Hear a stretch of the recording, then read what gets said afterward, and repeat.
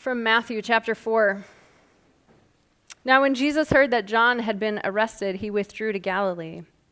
He left Nazareth and made his home in Capernaum by the lake, in the territory of Zebulun and Naphtali, so that what had been spoken through the prophet Isaiah might be fulfilled. Land of Zebulun, land of Naphtali, on the road by the sea, across the Jordan, Galilee of the Gentiles. The people who sat in darkness have seen a great light, and for those who sat in the region and shadow of death, light has dawned. From that time, Jesus began to proclaim, "Repent, for the kingdom of heaven has come near." As he walked by the Sea of Galilee, he saw two brothers, Simon, who's called Peter, and Andrew, his brother, casting a net into the lake, for they were fishermen. And he said to them, "Follow me, and I will make you fish for people." Immediately they left their nets and followed him. As he went from there, he saw two other brothers, James, son of Zebedee, and his brother John, in the boat with their father Zebedee, mending their nets, and he called them. Immediately they left the boat and their father and followed him. Jesus went throughout Galilee, teaching in their synagogues and proclaiming the good news of the kingdom and curing every disease and every sickness among the people. This is the good news. Please be seated.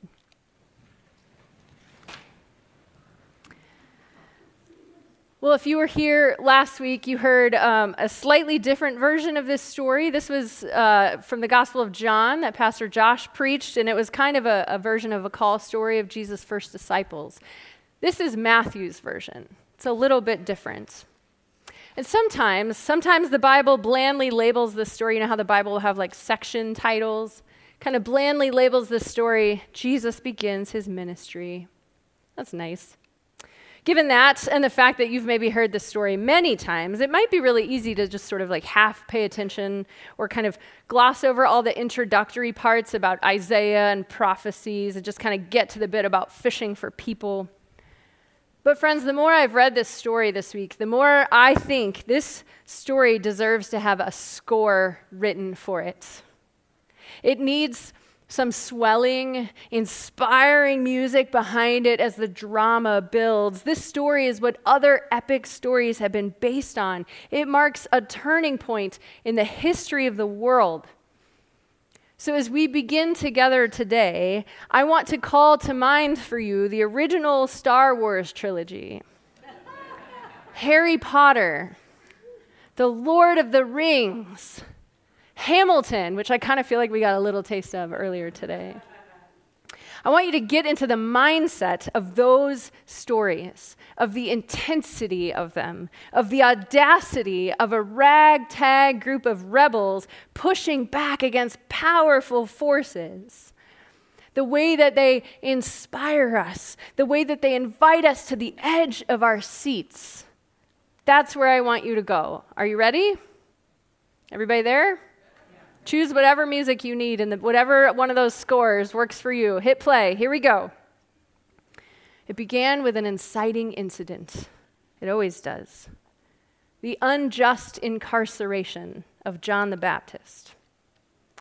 John had spoken out against Herod for breaking God's law. Now, this isn't Herod the Great. A couple weeks ago, I preached on Herod the Great, who ordered the murder of all male babies and toddlers in an effort to wipe out Jesus. We have different definitions of great. This is Herod the Great's son. He was ruling around the area of Galilee as a vassal state of the Roman Empire. And John had protested Herod's unfaithful leadership and been arrested for it. And in the story, we hear that this seemed to kickstart Jesus' ministry. The attempt to silence John was likely a move by the government to scare people into place, but it had the opposite effect on Jesus. It spurred him to action. Jesus was fired up and ready to push back against the oppression and the injustice of the empire. And this is why it's really interesting to me when people say that Jesus' followers shouldn't mix faith with politics. Jesus was political.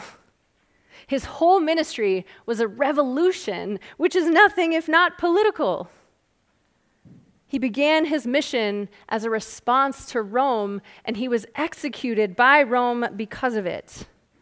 Now, Jesus will not be co-opted by Democrats or Republicans or any other party, but friends, everything about him was very much political.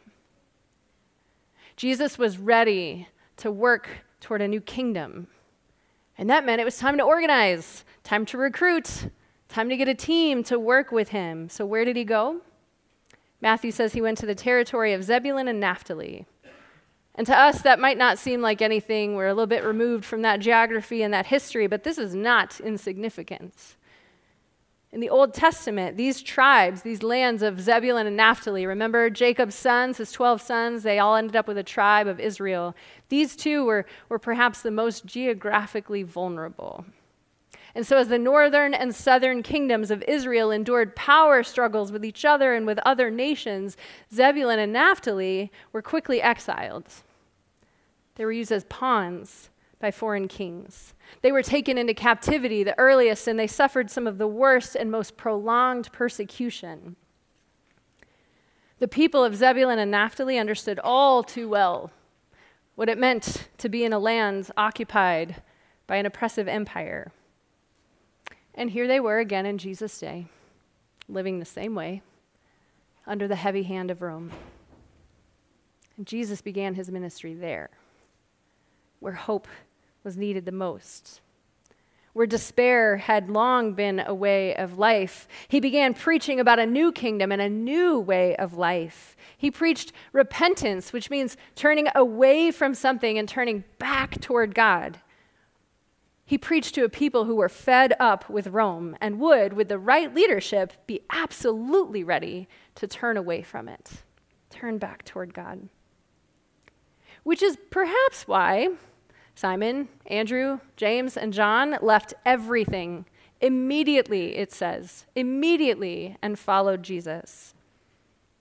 In Matthew, they didn't appear to hesitate or ask questions. They dropped it all and walked away. Two of the brothers even left their father behind, which was absolutely monumental in that culture. TCU instructor Jillian Englehart says this about the fishermen and what their response to Jesus meant. These sets of brothers were likely under contract with the Roman Empire.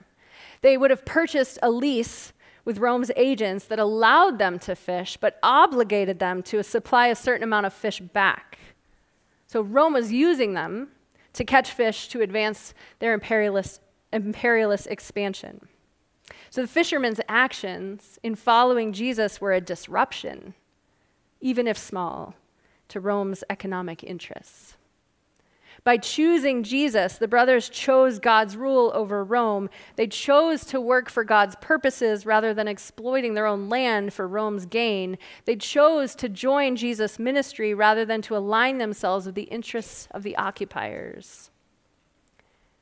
Rome used threat, coercion, incarceration, and violence to get people to fall in line. And yet, with all of that in their faces, Simon, Andrew, James, and John were so inspired by Jesus, by his movement of resistance, that they joined instantly and willingly, making a bold statement and a bold allegiance.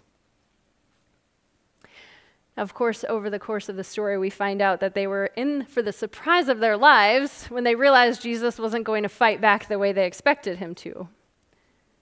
Jesus was ready to push back, for sure, but his revolution did not include a coup or a violent overthrow, which, of course, where this story veers away from all the ones I mentioned at the beginning.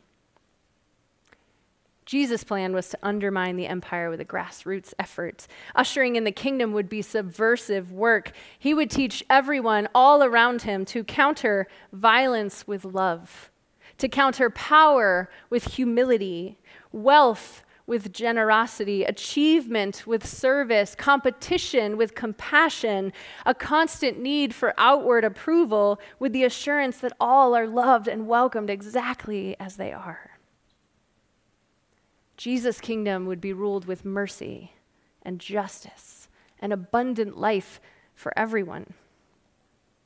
As Columbia Seminary professor Raj Nadella has said, Rome had come to embody death, and Jesus would expose the destructive nature of the empire and demonstrate that death need not be accepted as normal.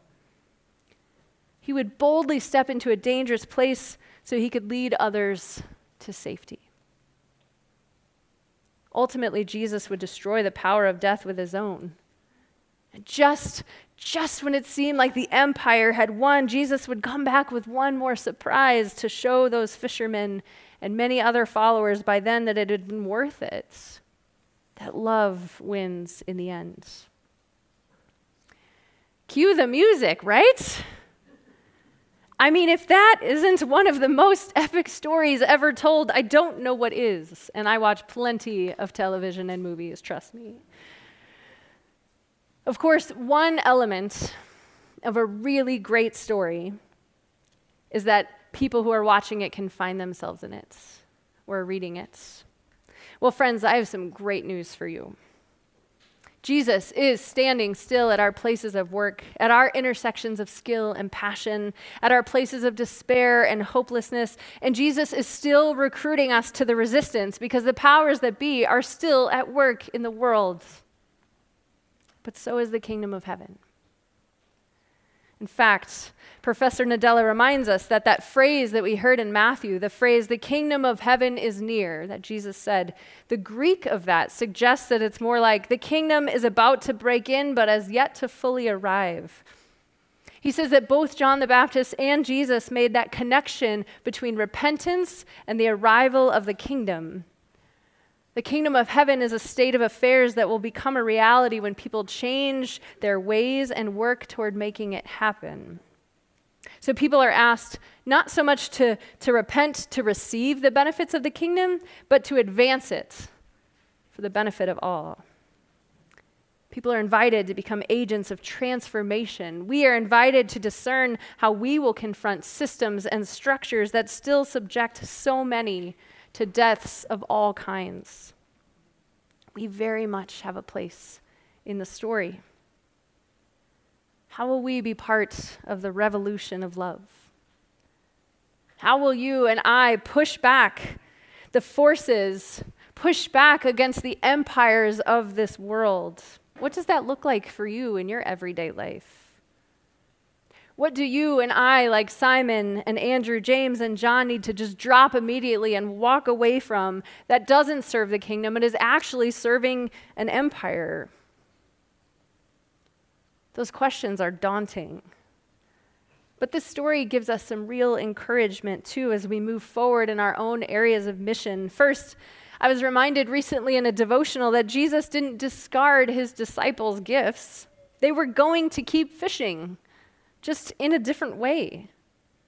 So when they followed Jesus, not only did they become more like him, they also became more fully and more freely themselves.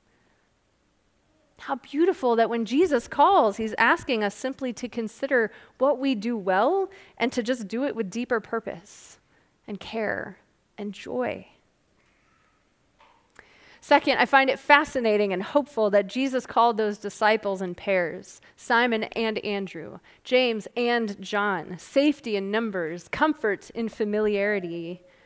Jesus knew. He knew their work was going to be challenging and thankless and even dangerous at times. He knew that they'd need support, and he built it into the system.